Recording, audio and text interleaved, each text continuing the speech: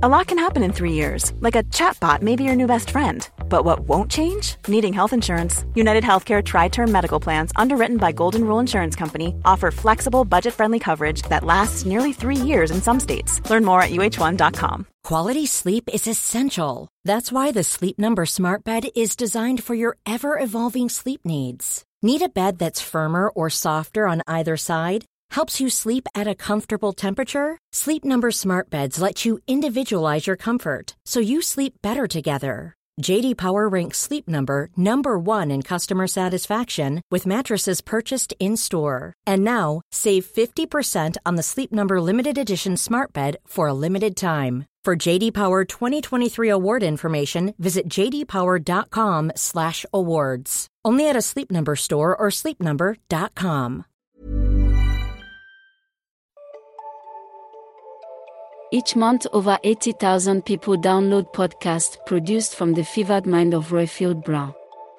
They cover a gamut of topics like maps, politics, American presidents, history, the Archers, Formula One, Jamaican culture, and Englishness. Go to wherever you get your podcast and type in Roifield Brown to discover a new favorite podcast today.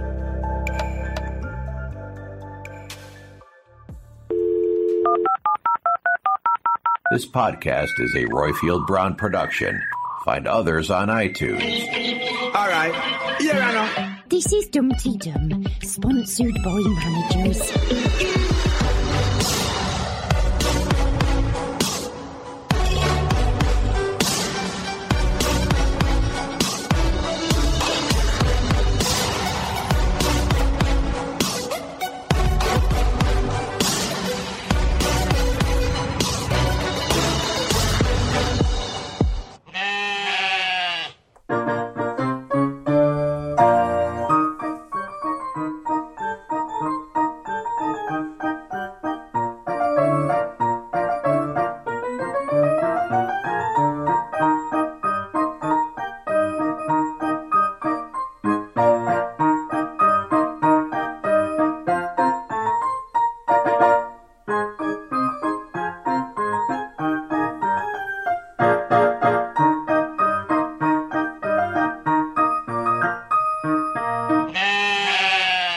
This week's Dumpty Dum is from Marie Bray, and the podcast is sponsored by Patricia Malcher. This is Dumpty Dum, the show about the reality docudrama that is centred on Ambridge in the heart of the Midlands. I am the reluctant B&B host, Roifield Brown, and here I am today with the not-so-reluctant hotel inspector who is... Jacqueline Berthaud in Saint-Gwen in Brittany, France. On this episode, we have a very special group of caller-innerers. We hear from Witherspoon, Vicky Cole, Philippa, not that one, Rob, Renee, Globetrotting Richard, and finally, Polly Perks. We also have a new, hopefully regular feature from our Stephen, who can be relied upon to explain the ins and outs of some of our favourite Ambridge institutions. This is how you can get involved, because this is the People's Podcast, so we need your input, otherwise there is no podcast. If you have a question about an Archer's character, place, institution, thing, whatever, send it over to us in the form of a speak pipe. Then our Stephen basically goes in his Archer's TARDIS, goes back in time, gets all the information and records it for you. It's awesome. Right, brilliant. And today we're starting off with the shop. We didn't understand hide nor hair of it. We're like, what is it? Is it a Tesco's? We made it up, didn't we? Well, it's a community shop. What? It'd be wrong to say we made it up, and I don't think we were wrong. But what Stephen has done, Stephen tutted violently into his phone or however he listens to this podcast and went, I actually know. So he's put together a 2-minute thing about the history of the shop. It's That's awesome. Brilliant, isn't it? What a great thing to add to the show. Now, good people, we're all meeting in Birmingham on April the 21st, and we're going to still be in Birmingham on the Saturday and the Sunday. A whole load of things for you to see and do. 90 English pounds or even Scottish pounds. Or Welsh. There's not actually Welsh pounds, aren't there? British pounds. Let's just say that. 90 British pounds gets you dinner on Saturday night in Birmingham, and then 3 days worth of Archers related content with us and the Academic Archers. It's not just about content, Roifield. What are you on about? It's about meeting our friends from the world. There. Oh, sorry, you're waffling again. No, stop it. For you, it's all about the social, isn't it? You just want to knit. Yeah. You just want to knit with people. There you go. I just want to meet. I want to meet. If you can get yourself to Birmingham, now if you go onto the Dum Tee Dum website or our Facebook group or the Archers Academic group, you'll see all the links of how you can do this. There's going to be lots of panels where people talk about various aspects of the Archers. We're going to do a live recording of Dum Tee Dum with Sonny Ormond, who plays Lillian. You need to sort out your travel and your hotel. Now, I think some Archers fans are going to be coming solo from around the country. So what would be quite nice, if you are driving up and you have spare space in your car, why don't you send us a message via WhatsApp? And what we can do is, if other Archers fans are maybe struggling with travel or are also travelling alone and can keep you company, we can buddy you up with them. I know specifically what the Academic Archers do is they do a buddy system throughout the weekend anyway. So if you come up and you don't physically know anybody, they'll buddy you up with 2 or 3 people, so you've got some pals to talk to. But you know what? We'll all end up talking to each other. But specifically for travel, if you're coming up in a car, send us a WhatsApp note, which is +447 957 167 696. Say, I'm driving up from point A, London, Glasgow, Hull, Immingham, wherever. And then what we can do is then put out a shout out to people who also come up from those places, who might then be able to jump in your motor and keep you company. So, right, 90 quid the whole weekend. £40 gets you just Saturday. £30 gets you dinner into the Cozy Club, which is going to happen on Saturday night. Already we've done 80 seats for dinner. So there's only 20 more to go. Yeah, I was going to say, we've got 100 available. Is that it? Yes. Anyway, that's that. But look at dumteedum.com, Academic Archers on Facebook, or Dum Tee Dum on Facebook. All the links are there. Can't wait to see you. I, for one, will be hiding behind the stage, just be giving content. Jacqueline will be meeting and greeting and knitting with you. Right, now, I don't on knit. This week's episode... Stop about the knitting. Stitching, not knitting. What's the difference? A lot of difference. Ooh, Roifield, you're going to learn a lot in Birmingham. Can I just also say that on the Friday, I'm driving from Poole to Birmingham on the Friday. If anybody wants me to pick them up in Oxford or anywhere on the Friday afternoon, just contact me and I've got a 5-seater, 6-seater car, so people can book their places with me. There you go. Such is the way of Dum Tee Dum. We're a wonderful lot, and there is space in Jacqueline's camper van. Now, on this week's episode, we have Tweet of the Week from our Purple Pumpkin Arc, and the social media roundup is from our Katie. Don't forget to search for Dum Tee Dum on YouTube. If you do nothing else other than watch your videos, subscribe, and that'll be most awesome. You'll be able to see hours of interviews where we interview the actors who play the characters on The Archers. And of course, during this show, we should be wishing a very, very warm welcome to the 24 new members of our Facebook group. Did I say that quick enough? What a number. We have over 2,300 members. 24 new members. Something must have happened, Roy. I think there's been a fallout in Archers fandom on Facebook. I think the implosion of the BBC Archers group has led to refugees running and scurrying to all various fandom bits of the Archers on Facebook. Now, we continue to need your Dum Tee Dums to give us a bank of tunes, so we can play them in the future. So if you fancy singing with your friends and family, Tootie Nonny Tin Whistle, sending us a full orchestral rendition of Barwick Green, please send it to us. It will be most welcome. I think that we have a couple that arrived this week, which is fab, but please do keep them coming. And you keep them coming by sending them on SpeakPipe, which is brilliant. First, we're going to look at our week in Ambridge from our Suey Queen o' Tart. Hello, lovely people. It's Suey, Queen o' Tart on the Twitters here, and another week in Ambridge. And what a week it's been. Brian quite justifiably got his legs very much slapped this week by Susan, metaphorically. She is an enigma for sure. Most of the time she's overwhelmingly annoying, judgmental and gossipy, and then she comes out with her good advice and a wake-up call for Brian about what his children and the rest of Jenny's family need. We do need the contrast, I admit, but she is infuriating. Alice certainly needs the help to ensure she doesn't start drinking again, and Susan gave Alice a book to put Jenny Darling's recipes in and offered to do more looking after Martha so she can go to meetings. Brian has definitely turned over a new leaf, inviting Kirsty and Roy to share the shepherd's pie he got from Joy, and then he fell asleep in the armchair. Most likely the best rest he's had, according to Ardil, who is still around and acted as a foil to tell Roy to try behaving like a decent human being, and to do so sincerely, which could be a bit of a struggle for Roy. They were treated to one of Jenny's last beef Wellingtons and a couple of shop-bought puddings. Will Lee go to California or won't he? I think we just want them to stop talking about it. I wish he'd take Helen with him, though she would struggle setting up a new cheese business there.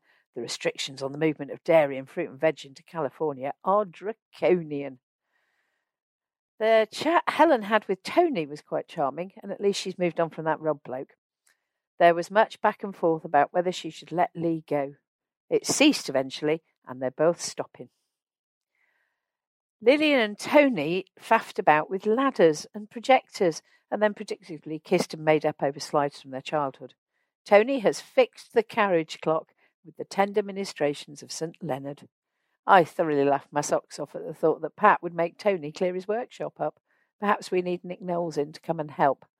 For those who are not British, he runs a programme getting people to clear their houses up. Thank goodness it was not Tony's train set, otherwise I'm not sure things would have thawed out so much.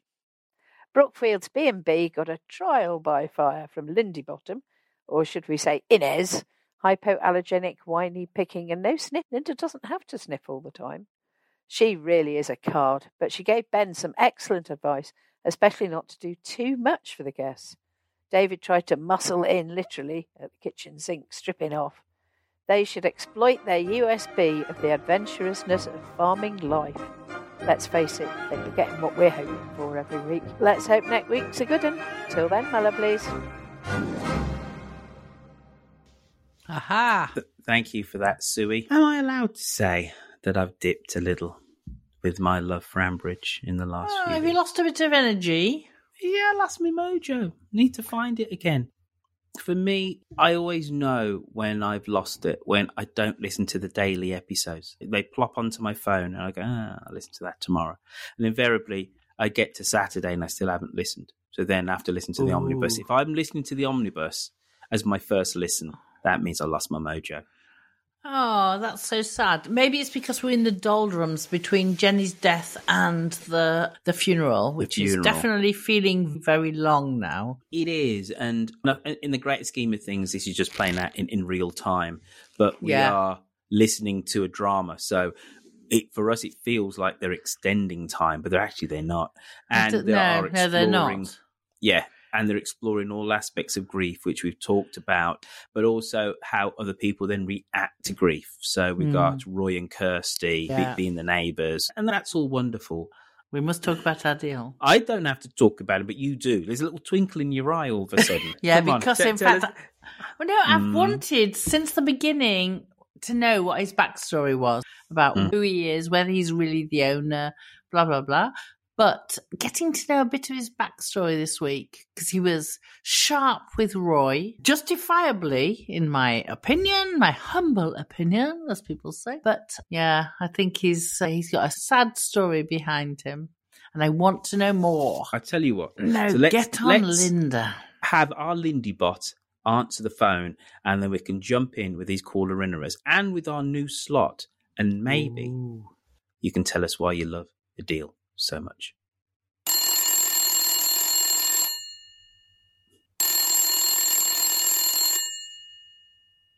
Hello, Ambridge 3962. First off, it's Philippa. Hello, Royfield. Hope you're well. Just my thoughts on the Archers this week. I thought Susan and Alice were amazing. I thought Kirsty and Roy less so. Of course, Brian can come to supper every night if need be. Bless him, he needs help. I thought it was really uncharitable of them. And good for Ardil for pointing it out. I also thought Linda's breakfast sounded fab. The eggs and sourdough. At least she didn't have to get some burnt pizza served by Ruth. Tony, that's Simba the cat. Move. Tony clearly needs to be in the repair shop. And this cat, get down. Ugh. And we so nearly got Lee on a plane to the States, but not quite. Maybe that'll happen next time. Helen needs to try harder. Hope everyone's well. Speak soon. Thank you. Goodbye. Right then. Now, all I got was visions of the Lion King in that type of cat. I hope it's a domestic cat and not one that drives the African plane. I mean, that is just fantastic as a call, Philippa. I thank you so much. We know you have a cat called Simba. But the idea of you batting him away is Alice and Susan. What a good connection. Lovely. Yeah. They always will be family. They've got a daughter and granddaughter in common. And we talked about tough love last week. Yeah.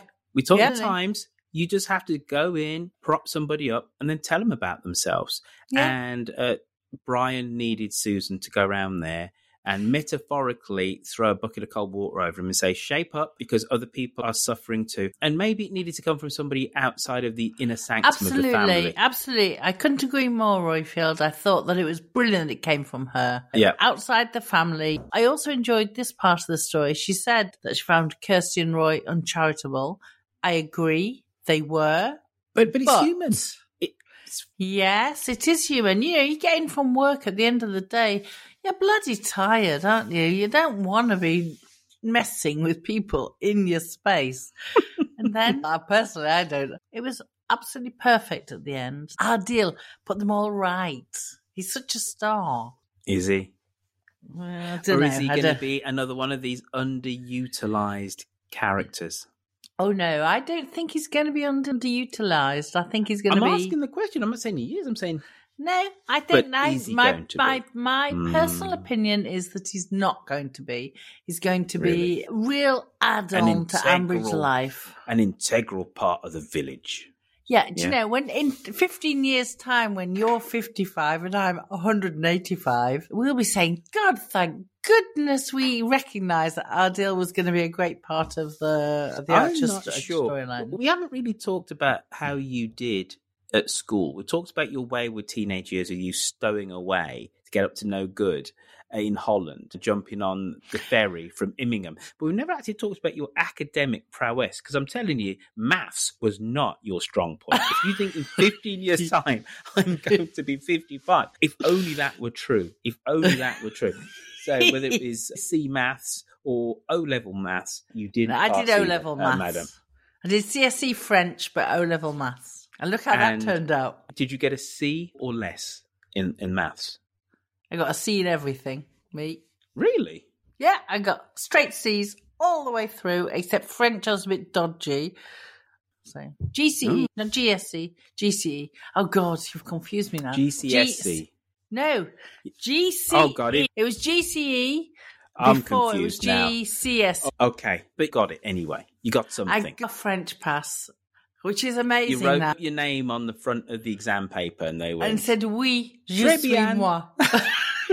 Oui, je suis moi. All right, cool. What else did Philippa say while she's wrestling her cat away from her phone? She thought Adil was good, and she would like that breakfast that Ben produced. Okay, Philippa, awesome call. Next time, get your moggy under control. I tell you what, Americans don't say moggy. When I say moggy, Americans look at me like, what? I'm like, it's a cat, moggy. They're like, what? What's a moggy in American? Oh, they don't call it a pussy either. They look at you shocked. No, don't go there. I tell you. I'm like, it's a pussy cat. It's a pussy. And they go, and people think I'm being wildly inappropriate. I'm like, it's a pussy cat. Wow. Anyway, so don't say moggy, don't say pussy, just call it a cat when you're in America. On that stunning note, let's go to our international travelling businessman. His name is Dick, a.k.a. Richard. Hi, Richard in Lisbon. Would Lee have got a visa to go to the States had he decided to go? I think not. More importantly, lots of empathy of people who dealt with bereavements, family, funerals, and close friends have suffered a lot in this area in recent years in my world. And a few reflections. One is, it's worth thinking ahead. I'm clearing out a house at the moment because partly as a ricochet of having to deal with the clear out of my parents' house with some help from other members of my generation. I don't want to leave that to my kids. Think about your funeral arrangements, much as it's not good to go to a crematorium that's next to a scrapyard or a second-hand car dealership. I do think people are liable to get ripped off, as they are with weddings, and I think it was my call-in about Jazza and Tracy that led me to say it'd be nice to have a low-budget wedding. Low-budget funerals can be fine as well. There's a very nice business exporting flammable wicker coffins from Poland to Western Europe for people who prefer to be cremated. I'm not sure I remember thinking about that. So if you're going to get cremated, don't use up valuable rainforest teak. It's ridiculous. But also all the things that Jenny did wrong. Did she leave a will? No instructions for the funeral. Should one speak ill of the dead? Yes, she's only fictional. She also shared medical information with some family members and not others. And if you've got any unresolved business with any relatives at all, get on the phone and talk to them. Don't leave things unsaid. Bye. Get it sorted, Royfield. I got my will sorted as soon as I became a dad. Me too. You became a father? Yeah. we haven't talked about that side of my life, have we? Oh, wow. Okay. No, as soon as I became a parent, sorted the will, changed it several times since, but nothing really changes. And as I've said before, in France, you can't disinherit your children. Yes, you have said that. I can't remember which character said it, but they said if death doesn't make you realise that, you need to... They didn't quite say seize every moment, but this is what gave Lillian pause for thought. It was Lee. Really. Was it Lee? Yes, it was Lee. Yeah. And that was a surprisingly profound thought that came from a surprisingly shallow character. He's not shallow. It's just that he's just not...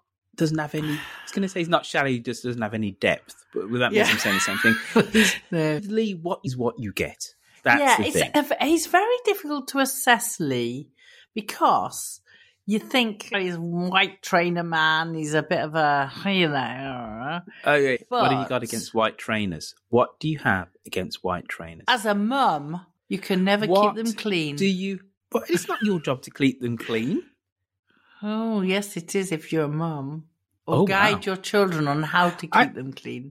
My mum obviously let me just run feral then, I'm telling you. She wasn't cleaning my trainer. Clean them, but I guide them and help them.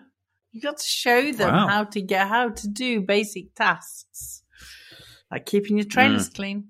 Goodness. But Lee comes across as a bit of a wimp sometimes, and in fact, this whole storyline this week with him, with Helen, and his indecision. I've respected him in the end because he came to the decision that it was the decision that Helen wanted him to take, that he stays with her over the children. He was in a real quandary. He was angry that his ex-wife was taking the children away. We talked about it last week. Totally understandable. Yeah, it is totally understandable. But when she said go because that's the best, he then panicked about his relationship with Helen and the boys, and he has actually become the father to Jack and Henry. And he did call them his sons, didn't he? He did. He did call them his sons. I actually found... I know, I'm such a wimp. But I found that You're quite a softie. moving. I am a softie, You're a softie. Yeah, let's face it, I'm a softie. Yeah. See, I like all the storylines, really. There's only Pip that really annoys me after Shula. And Shula's gone, so blah, blah, blah. And Pip's not in it at the moment. So I am a softie. So I found it quite moving that him having been so adamant about he's not going to let his girls go, but actually realised that if that's what they want, and he's got a really nice life here in Ambridge with Helen, who he loves, and his boys who follow him everywhere, who do everything that he wants to do, so why not? I'm sure I've said this before, but as a father who went through exactly the same thing, my children's mother saying, I'm going to take them across the ocean. I'm telling you, and I tell anybody who's in this situation, FaceTime, WhatsApp doesn't half make things a whole lot easier. 20 plus years ago, when you couldn't afford to get on the phone all day, every day with small children and or see their little cherub-like faces, and you couldn't see them show you their homework, completely different world. And do not get me wrong, California is a whole half of a planet away from Ambridge. However, you know what? If you get on a plane, it is 10 hours. In the greater scheme of things, 10 hours isn't that far. Yes, you can't do it on a weekly basis, but you know what? If you save your pennies up, you can do it 3 times a year. You can get them back over for summer holidays. And when Noah and Ella first went to Canada, Noah was 5.5. And I created, bear in mind, I went slightly OT. I created a little web page for him. And there was a big red button on it. And he could press that button and it would ring all my computers in the house. And I could speak to him from anywhere in the house. Right. Okay, I went a little bit OT. But I did my son's homework with him. This was in the days of Skype, and his mum put the laptop up and he'd come in from school and he'd be doing his homework and he'd ring me. He says, "Daddy, I'm doing maths." And I saw him doing his maths. And then after 10 minutes, he'd say, "I do not know this answer." And he'd turn and show me his exercise book. I was crying buckets. You still can have an effective relationship with your children with modern technology. You don't have to feel like you're cut off. Admittedly, you need the mother or the other partner to facilitate to be that. part of it. You absolutely do. And when they're teenagers, it's tricky. It's rocky because they're on their phones all the time, but they don't necessarily want to talk to you, right? No. But there is a sweet spot between, let's say, 5 and, I don't know, let's say 11, 12, 13, where actually you are still your hero to your children and you can actually see them every other day and you can physically see their faces and it's not that bad. Half of this is mental. Thinking, okay, they're 30 miles down the road as opposed to 8,000. 8,000. Yeah. But actually, a weekend here, a weekend there, you can add up all those weekends and say, you know what, they come over for the summer holiday and you have a much more emotionally enriching time with them as long as you still communicating with them. So I love this storyline and the decision that Lee had to make, which is a case of, wait on a minute, do I give up the woman that I love to potentially go away to California? And I'd take Richard's point completely. He's not necessarily even going to get a visa. It's not the easiest place to get into America. No, not at all. No. You've been very lucky. Yeah, so great story. Love the fact that her wrestling with the selfishness has been a key part of it. It's just, I don't want the girls living here. My boys come first. Absolutely, and I want the people who diss her all the time. There are lots of people in our community, Dumpty Dum community, who diss her.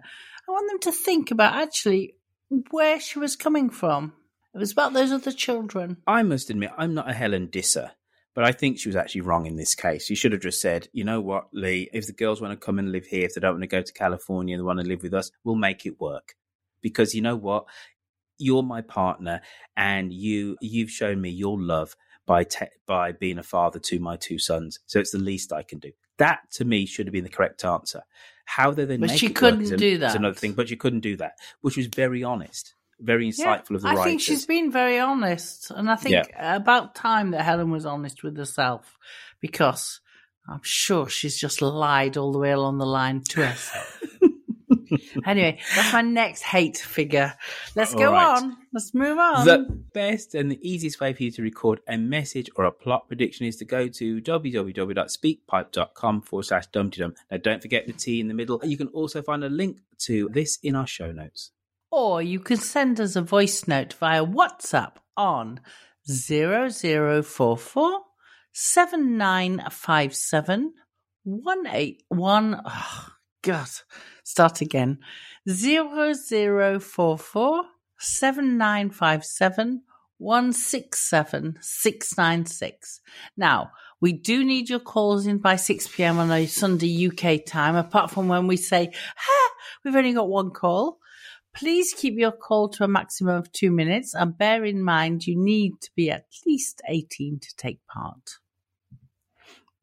Now, this is the People's Podcast. I've said it twice already. So this is the third time.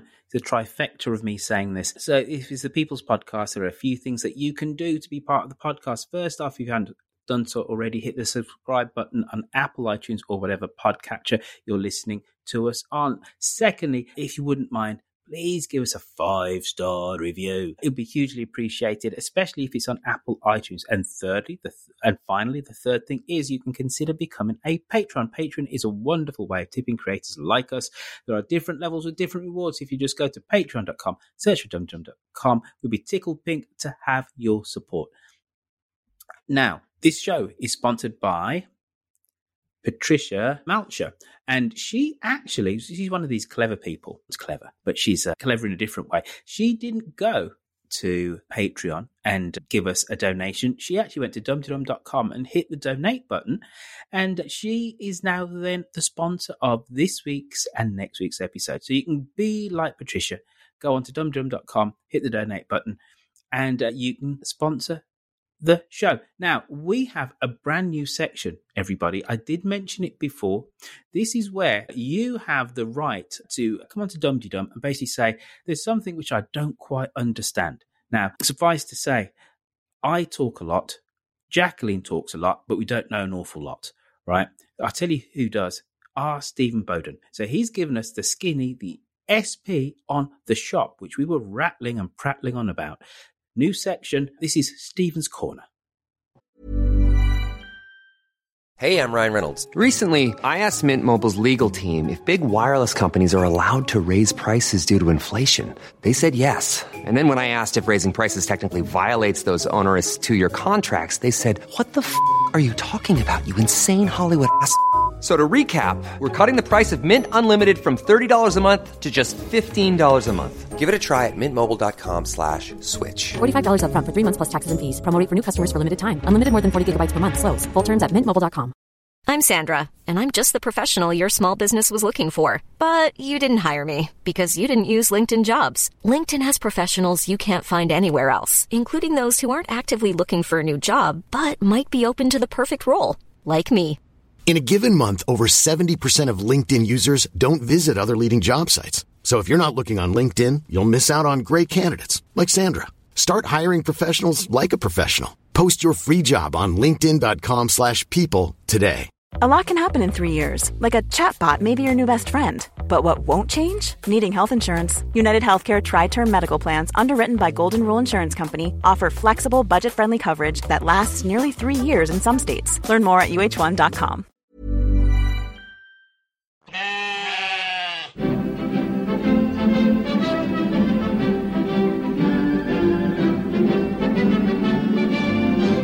Here is an illustrated summary of the news. Hello, you two. I thought you might welcome a potted history of the village shop.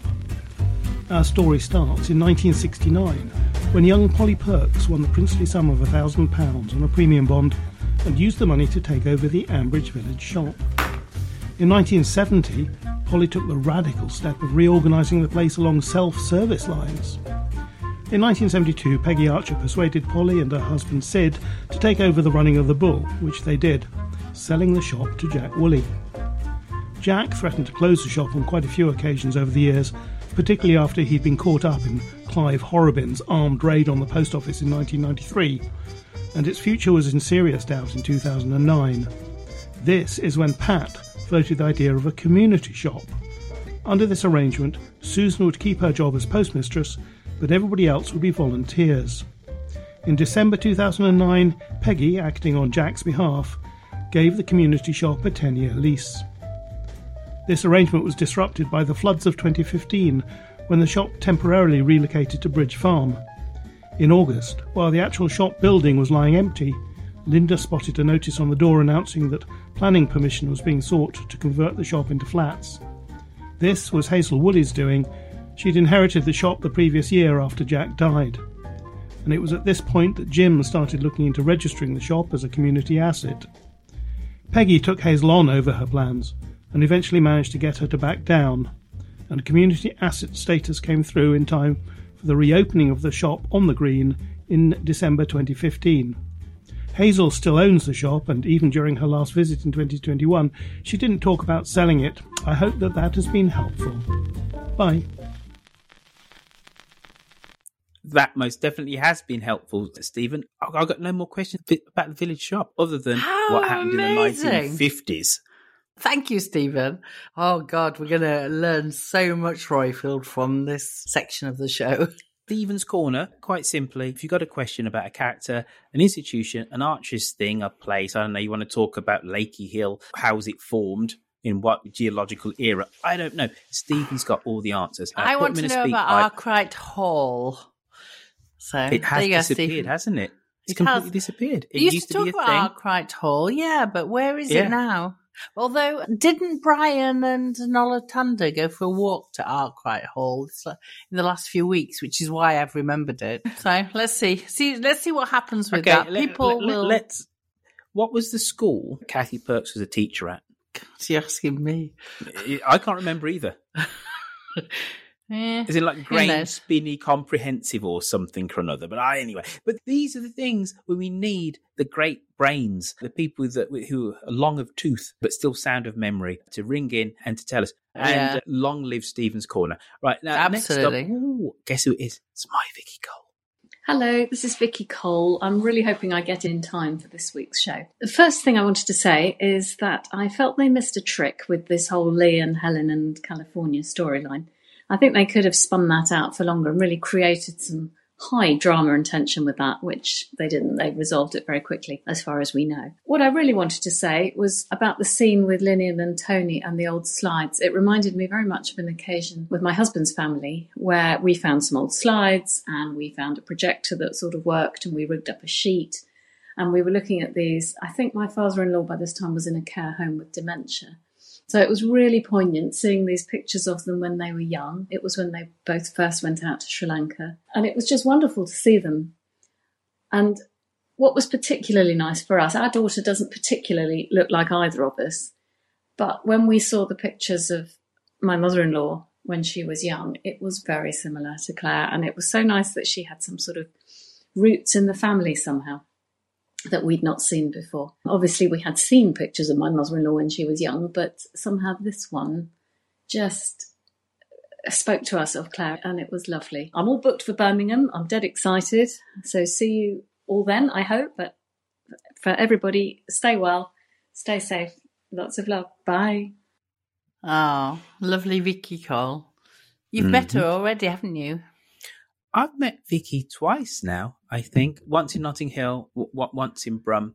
And I might have to whisk her away for a little cup of tea and a bun at some point during you're not allowed to do that. I'm going to be with you because she's our Vicky Cole now. But wait a minute. When you have your little favourites... She's a stitcher. Is she? Yeah. Oh, okay. Yeah. But when you have your favourites, I don't muscle in. You're happy to Ardil. I'm just like, have him, don't care. Yeah, Ardil is fictional. Vicky's real. Stop being such a. Fair enough. Don't know what. Fair enough. What do we think about the fact that Vicky thinks that the Lee and Helen storyline could have been spun out a bit longer? What do you think, Roifield? Again, I think literally everything I'm about to say I've said before. When my kid's mum told me that she was going to go to Canada, it was in January. She didn't go until August. So there was the initial shock. No, you're not. I said, no, you're not. She says, yes, I am. Then there were times when it dawned on me that this was happening. The end of the school year, because I remember I wanted to buy a new school uniform for Noah. And she said, what's the point? He's going to Canada. And I was like, what? And even though I knew this, it was in the back of my mind. And my God, that last week was terrible. It was terrible. Yeah. Dragging it out, but not in terms of day after day. But hopefully there's still more to come. And that's really what I'm alluding to. I presume they're going to go after the school year. It's not going to disrupt that. I'm presuming. Depends when she starts her job, let's hope they do that. We don't know. Let's hope they're going to do that. But I agree with Vicky as well. Yeah, I think it should be. There are these different kind of milestones, and their last visit to you in the UK, that's all emotional. It's going to be really hard. You know? So and then just because he said, yes, this is a fait accompli, they're going, doesn't mean the storyline is over, is my point. Yeah, I think you're right, because in fact, as you say, if they stay in the story until the end of July, for the end of the school year, I think it's going to be dragged out. It's going to be all sorts of... I suspect maybe one of the girls might be more reluctant than the other. I don't know. That'd be an interesting twist. That to me sounds like wishful thinking. When maybe. With all due respect, it's like, do you want to be in Ambridge or wherever they're supposed to live, Felpersham or Borsetshire, wherever they live, somewhere in Borsetshire? Yeah. Or do you want to be in? Yeah, California. Mr. California man. California maybe isn't all it's cracked up to be. Yes, you know what? And it isn't, right? However, if you're, how old are these girls? 12 and 14, something like that? Yeah, something like that. At that age, it is everything it's cracked up to be. It's all Beach Boys and whatever it is on the roller skating along the front. Exactly. Everybody has got a surfboard. The sun never stops shining, even at midnight. Everybody looks amazing. There is no way that you can say to a young teenage girl, Ambridge or California, and expect them to say anything other than California.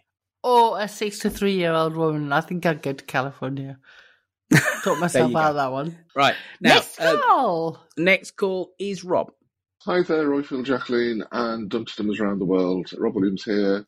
I've been wondering, the package that was being delivered for Adil, and Linda said, it'll be collected or something. I can't remember exactly what.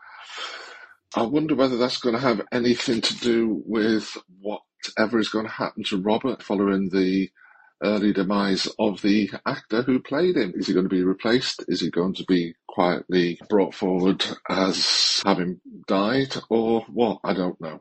But anyway, take care. Looking forward to seeing everybody in April. So, Rob, what did he have to say? He's suggesting that a package that Adil was going to receive might have something to do with Rob's death. Whose death? Robert Snell, who the actor's died. It's all very difficult. You know what? I think Robert could easily just fade into just being a silent, because we all loved Robert and his relationship with Lindy was lovely. And he was such a calming influence on her. But he was never pivotal to any storyline. Him and Jim, a little bit of twitching wars. Twitching wars, definitely. Wonderful, underutilized character, all things said and done. So if he just fades out a little and he just gets referred to... Royfield, I don't know, because his relationship with Lindy Bot was one of those super sweet. I agree. But are we going to have another death so soon? It makes sense for me. To me, it makes sense. You keep him around notionally for another, 3 years, and then he has a heart attack or something or another. But I have to say, this evening, the potential death of Robert Snell caused hilarity in our house that doesn't happen very often. Because here I was doing my preparation for this, recording the podcast, and Emily, Mimi, my little girl of 21, was in the room when I listened to a couple of calls, and she said, "What? They're talking about Robert? Rob? He's not the evil one. I haven't listened to him since we were in New York with Lonnie." So she thought that we were talking about Rob and not Robert Snell. Lovely character, wonderful actor. Yeah. Let him just fade. Exactly. Let him just fade. I think you're right. He should just fade out. Yeah. But I tell you who's not going to fade? Saul Witherspoon. Hey, baby, I hear the blues are calling. Tossed salads and scrambled eggs. Mercy. Greetings, Royfield, Jacqueline, and all Dumpty Dummers around the world. It's Witherspoon and Angus Haggis here. Last week, I suggested that Debbie get on the phone and charm Brian into agreeing to cooperate with the funeral planning. On Monday, it wasn't Debbie, but Susan. And, well, clearly, Susan never went to charm school. Instead, she used a rubber hammer very effectively to lightly bludgeon Brian into gaining insight into his recent behavior. Seriously, I thought it was a wonderful scene and presented Susan, whom we sometimes love and sometimes hate, at her best. I'm also very happy that she and Alice have repaired their relationship. Is it setting the scene for a second marital go-around for Alice and Chris? Inquiring minds want to know. And what about Brian? Roifield and Jacqueline had some questions about him last week. Susan's intervention in the tradition of the Ambridge fairies quickly set him on the right path after a couple of weeks of some warning signs of pathological grief. Guilt can be a factor in fueling intense grieving, and we know that Brian had plenty to feel guilty about in his imperfect behavior and causing Jennifer much emotional pain. Perhaps Brian was also feeling guilty about the circumstances of Jennifer's death. Maybe he didn't want her to give up and feels guilty that he didn't try hard enough to convince her to have cardiac surgery. We'll probably never know the answer to that. Hosts, please discuss. I'll stop here because I need to make a reservation for the Archer B&B for our Dumpty Dum meetup weekend. Nah, just kidding. If there's one thing we learned this week, it's never stay in a house with David, and that Linda can be brilliantly funny at times. Talk to you soon. Ha. Discuss, Roifield. What do we think about Witherspoon's suggestion, and he's the expert, that peut-être, maybe, oh God, French, does Brian feel guilty about persuading Jenny to not working harder for Jenny to have the surgery? I honestly don't know. No, me I honestly neither. don't know. Didn't read that. He's just suffering from overwhelming grief. And one of the things which we do is when somebody passes away, we confer sainthood upon them. We only fundamentally remember the good bits. The good things, yeah. Yeah. And Jenny's good bits invariably are forgiving Brian his bad bits, his affairs and foibles. And so for me, the guilt that he's feeling is this woman who was a saint who forgave me all of my misdeeds has gone. And I think that we talked about this last week in terms of Jenny just being the doer. He had to do dinner last week for Roy and Kirsty, and he didn't really know how the oven worked. Had no idea. He forgot the plates for the dessert, and he says, most effective, Jenny would have did all this. She knew what to do. He's feeling like a fish out of water, as we all do when our partners pass on. It's quite normal. It's normal. Yeah, but these are nice little insights as to somebody coming to terms with the passing of the partner. But if he feels guilty about the health stuff, I don't know. But I think he feels guilty thinking all the things which he put her through. Yeah, indeed. What else did Mr. Spoon say? Anything else we should comment on? Apart from the fact that he teased us and said he was going to come to the event and then... Yeah, that was horrible. Mean. Yeah, pretty mean. Stop pretty it, mean, Mr. Spoon. Stop it. All right, and he talked about Susan. Oh, and yes. We love her and sometimes... Yeah, and we hate her. Yeah, everybody knows that. I tell you who doesn't play hard and fast with our emotions. It's Renee, and she's up next. Hello, Roifield, Jacqueline, and all Dumpty Dummers listening. It's Renee again here. So this week, Susan is the first person I want to talk about.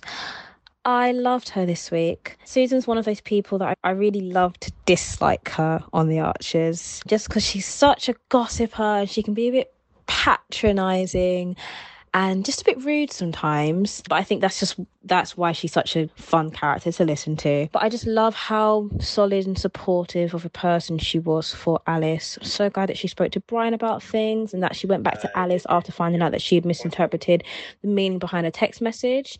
I just thought Susan was honestly amazing for Alice this week. So great. Tony, he was really strong and wise and patient with Lee. And I'm really glad that Lee's come to a decision. I just think Tony was a real good source of support for him. Tony reminded me quite a lot of Neil this week, actually. Neil's that really stolid and wise and dependable person. I feel like that was Tony this week for Lee, which was really nice. And... Linda made me laugh so much this week with her and her pseudonyms. Honestly, she makes me laugh so much. I just loved her interaction when she did the bed and breakfast, and then she broke out of character and said to David, you need to take this seriously. And then I felt a bit sad at the end when she said that Robert was coming to pick her up, because I just remembered that at some point they're probably going to have to include Robert's death or leaving in The Archers. But anyway, yeah, really good week on The Archers. That's all for me for now. Thank you. Bye. I like Renee. She's lovely. She's awesome. She sounds lovely. She sounds young as well. She does, not like us. No, Beat up has-beens. Best days are behind us. There you go. Tired, haggard, everything's all jowly and youth, it's wasted on them. Anyway, Renee, thank you for that lovely call. Yeah, Tony, the wisdom of Tony, and she's completely right. Those words should have really come out of Neil. Yeah. Couldn't agree more. Yeah, I completely agree with her. And though I thought Linda was somewhat over the top, I thought the point about Bess was a really good one. A really good one. There's so many good points in that. Yeah, absolutely. Bess, you the wellies. Have to say very clearly, this is a working farm and things will happen around you. There is a working dog. It might, because so some people, Maisha, my daughter, is allergic to fur. You got to say this stuff. Oh, my goodness. The line that got to me was, oh, yes, but you're selling the ideal farm story and it isn't what you think, it's what they think. Absolutely. As somebody who's done Airbnbs, been to Airbnbs, I remember you doing Airbnb host, yeah. I was like, bloody hell, I needed Linda to come around my place first off. Yeah, slightly different because I gave my whole place over to them. But once or twice, I was there when they were there. Yeah, it was actually very good. And I can say, as the owner of a holiday cottage complex in North Yorkshire, in my past life, you've got to be very careful. And I became an inspector for Yorkshire tourism at one stage. And oh no, there's so many things that you can and can't do. True that. Now, Madame Berto, we have one more caller in a row, and we still have a few more bits and pieces to do. Now, this is our Polly Perks. For the eagle-eyed of you, you will have heard her mentioned on Stephen's Corner in the shop. Ooh, yes. Hello, you two. Polly Perks here. It was a strange week, ups and downs. I have to say, I did love Linda Snell throwing herself so wholeheartedly into the Inspector Calls moment when she gave Ben an absolute grilling. And then, of course, there was the wonderful Poldark line. Dear David standing there washing himself at the kitchen sink in his long johns. That was all marvellous. Roy was his usual boring self when he just kept on banging on to Adil, how he was banging on about Brian banging on, and then realising that Brian was grieving and it was such a terrible thing. And Adil really told him, just sort yourself out and either don't invite him or stop moaning, to tell Roy to stop moaning and stop being boring and stop going on, really. And the other thing, of course, is the magical Kate's wonderful transformation into this complete spiritual home. What on earth is all that about? If anyone has any memory of it, that's why they had to sell Home Farm, because she was so intransigent about not wanting to move her beloved yurts. Anyway, a good week, really, in many ways, and I'm looking forward, if that's the right word, to the funeral on Friday, where I think Alan will once again appear. And apparently Jasper Carrot's going to appear this week as well, so I'm looking forward to that. I hope everything's well with you two, and speak soon. Bye-bye. Thank you for that, Polly. We have talked about grief and your Adil, giving Roy a little bit of short shrift, right? You stop your moaning and you just deal with it type of thing, but have some compassion. Can I just interrupt you? It's all about Adil and his backstory. We know nothing about his character. This week, he revealed more about his character than we've ever had. That's the only thing I wanted to say. You said that at the start, though, didn't you? Yeah, I did. But you keep going on about it being my Adil. It is. I'm not sold on him as a character yet at all. But not that I dislike him. We'll see. I just think there are so many other characters who we just haven't heard from, who are pretty much established, who actually I care for. Johnny. Where's Johnny been? Oh, good point. Where is he? We've literally not heard of Johnny in, I was going to say, got to be 2 years. Got to be 2 years. Easily 2 years. But how many other characters are there that we actually... That's my point. Do we need new ones? And I say to you... No, but I say to you, maybe we just need to move on. Add other storylines. I'm not saying that with conviction. I'm not saying that with conviction. I have got no problem with new storylines. I have a problem with reams and reams of new characters, especially if they're only going to be bookmarks. No, I don't believe that Adil will be a bookmark. I think he's there. He's been here for at least a year. He's established himself in the village with Shay Linda Snell. He has relationships with Oliver. He has a relationship with Roy. They're not, but they're not explored, though, Jacqueline. Because that's not their Linda time. In the shop. It's not their time. It's not their time. I thought he was going to fall in love with Kirsty or something or another. Oh, you're such a smoochy. Yeah, I am. I'm a softie. But listen, Roy and Kirsty. So Kirsty's had this one-off with Jakob's brother. And you could easily foresee she's going to become pregnant. She's going to decide to keep the child. Forget all Uncle that. Jakob. Let me finish. Uncle Jakob is going to be in the village. But you know what? Roy and Kirsty are I know they're friends. We know they're friends. If she's going to be pregnant and have a child, he's going to be a pops, isn't he? He is. They're a wonderful team together. They really are. The whole Brian thing was them being a team. I'm not saying a couple, but being a team, and how comfortable they are around each other, and how Brian was in their space and how it impacted on them individually. And you do this, you do that. They very much were working in tandem. We know they're great friends. She saw his spreadsheet when he was out dating. I think they're both missing the fact that their ideal partner is actually right in front of them. Just saying. I'm going to take you back, Royfield Brown, with Lucy V. Freeman that you did. I called in and I called it that they were going to be a couple. Roy and Kirsty were going to make it together. And I was poo-pooed out of the market. So just bask in that. Right, yes, now. Bask in it because you bask in all your very once I got one thing right. certainties, and that's one. I'm going to call that back right for once. you. You and Lucy are going to suffer. One thing right once. Right, now, next bit of the show. We've done the caller-inners. Chop. Yeah. Do we have any email readers? No. So let's hear what our Facebook posse have been talking about on the Dumpty Dum Facebook with our wonderful Katie to tell us what has been going on. Hey up my ducks, it's Katie here at KCPland on Twitter and Instagram. First stop this week is Brian's gang. Andrea Twelves wants to hug Brian and Alice, but then shuddered at the thought of having to hug the rest of the family. We totally understand. Guy R. Williams opened the floodgates this week. You and me both. I can't stop. Dad always said my bladder was too close to my eyes. Kate Penfold said she usually finds Susan irritating, but was enjoying the change to her being well-meaning and loving this week. And Darcy Jorgensen said pretty much the same with her post. Heartbreaking and heartwarming. Pete Ransom shared the thoughts about Jenny's funeral and what will happen, and lots of people shared their experiences in the replies. Well worth a gander. Mike Jennings posted about the Archers / West Wing down a hole crossover.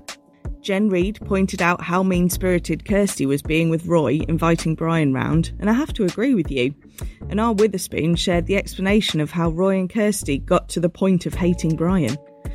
Becky Blackmore showed how Debbie's dealing with the news by performing in the National Theatre, doing a striptease for 12th night. It's brilliant. There were a few posts about Helen, Lee and the girls. While Sandra said Helen's suggestion wasn't entirely unexpected, while Darcy Jorgensen confirmed the fact Lee won't be able to afford to move there by looking at the cost of apartments in San Francisco. Pam Delay tried a hand at some spoken word, once upon a midnight dreary, while Helen pondered weak and weary, ... Sheila English questioned how the mother of Lee's children can just up and take them out of the country, and Heidi Griffiths was hoping Helen might follow Lee across the pond. Pat Ralph Hanavan has been going through a tough time recently and shared their gratefulness for us all, and we're grateful for you, Pat. Next was David and Ruth. Joan Smith shared her mental image of what a cowjack really is.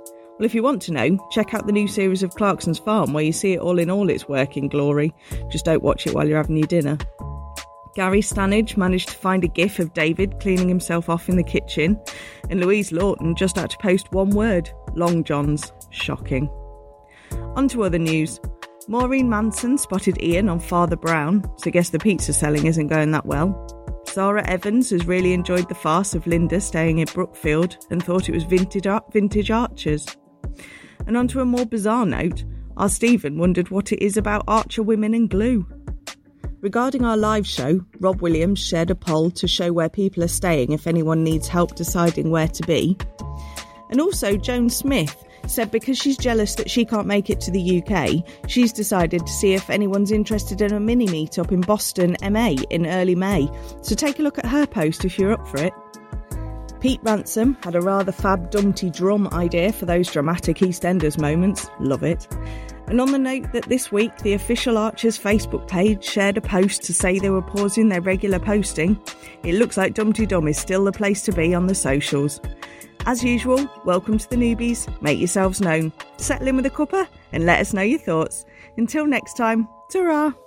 Thank you, Katie, and thank you everybody who's been contributing to our Facebook group. Just remind us, Madame Berto, how many followers do we have on our Facebook page now?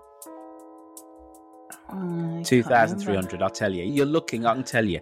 Right, you put it in the script, woman. It's right at the start of the script. 2,300. You were basking in it. I was, you're right. Oh God, it's so late. You've no idea how late it is at night here.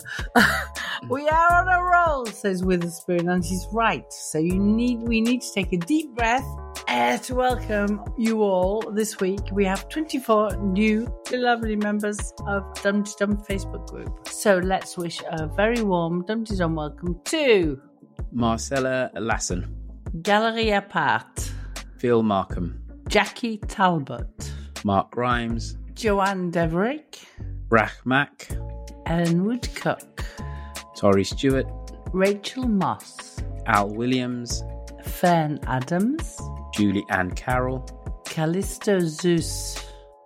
What a wonderful name. What sounds like a Brazilian football player. What a wonderful name. Joe Atcher, Hilary Hart, Sally Harris, Helen Blackburn, Priscilla Elmer, Greta Finon, Jenny Raymont, News from the Garden, Shane Marie Kemp, Sandy Williams. I don't think we've had any reviews this week, have we, Royfield? I'm just going to quickly check. We have no reviews, good people. God damn the lot. Get on there, you crap. Please, for the love of all things holy, please write us a review on Apple iTunes. There's links of how you can do this in the show notes. Come on now. So you do know we're on Twitter, and you can find us at DumptyDum, where you can join the tweet along fun by using the hashtag #TheArchers, using a capital T and a capital A, which helps the visually impaired join in the fun. And I can be found on Twitter as Jberto Sanguen, where we have 9,235 followers. If we're talking about Twitter, it's time for Tweet of the Week. Purple Pumpkin, it's your time. Hello, Royfield, Jacqueline and Dumpty Dummers everywhere. It's Purple Pumpkin here with a selection of Tweets of the Week. And my thanks as ever to everyone who tags at Dumpty Dum to make sure we see all the best ones. This week on Twitter, #TheArchers has been full of discussions of the right coffin choice for Jenny. Among my favourites were Moira Walton, who had Brian saying, "I've been looking at coffins, how about this one draped in cravats?" To which Flower Power Gardening replied, "I was expecting something from the Albion Kitchen range." But I give the last word to Stephanie Miss Migot, who said, "Get Jenny Darling a hand-woven wicker number with organic linen lining and sheep's wool stuffing." It was also a very funny week on the show, thanks to scriptwriter Naila Ahmed, who came up with some classic lines. We ran a quick poll to choose between the following. Susan saying, "I'll see myself out," after she'd given Brian what for. Linda with, "Please put a shirt on, David. This isn't an episode of Poldark." Or Linda again telling Ben, "Your USP is a half-naked farmer in threadbare long johns in the kitchen at midnight." At the time of writing, the runaway winner is Poldark. Thanks to everyone who highlighted great lines to @DumptyDum. If you keep it up, we'll make this a regular feature. And finally, here are my medals for Tweets of the Week. In bronze position, it's James A.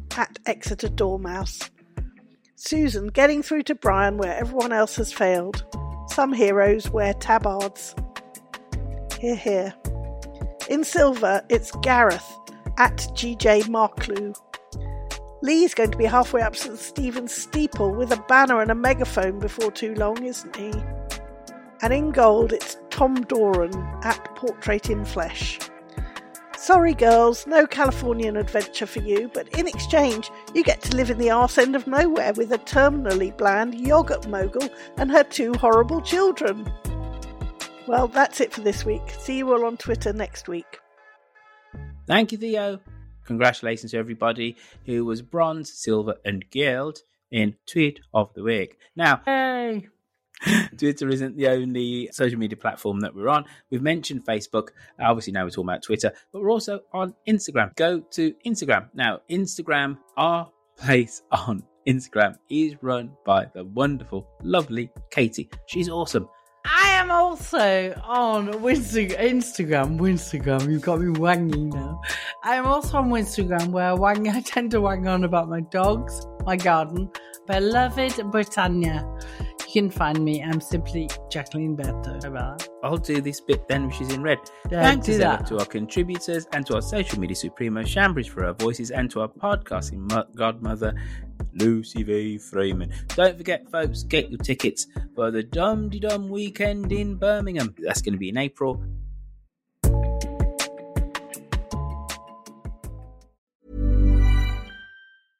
Hey, it's Paige DeSorbo from Giggly Squad. High quality fashion without the price tag. Say hello to Quince. I'm snagging high-end essentials like cozy cashmere sweaters, sleek leather jackets, fine jewelry, and so much more. With Quince being 50 to 80% less than similar brands. And they partner with factories that prioritize safe, ethical, and responsible manufacturing. I love that. Luxury quality within reach. Go to quince.com/style to get free shipping and 365-day returns on your next order. Quince.com/style. When you make decisions for your company, you look for the no-brainers. If you have a lot of mailing to do, Stamps.com is the ultimate no-brainer. Use the Stamps.com mobile app to mail everything you need to keep your business running with up to 89% off USPS and UPS. Make the same no-brainer decision as over 1 million other businesses with Stamps.com. Use code PROGRAM for a special offer. That's Stamps.com, code PROGRAM.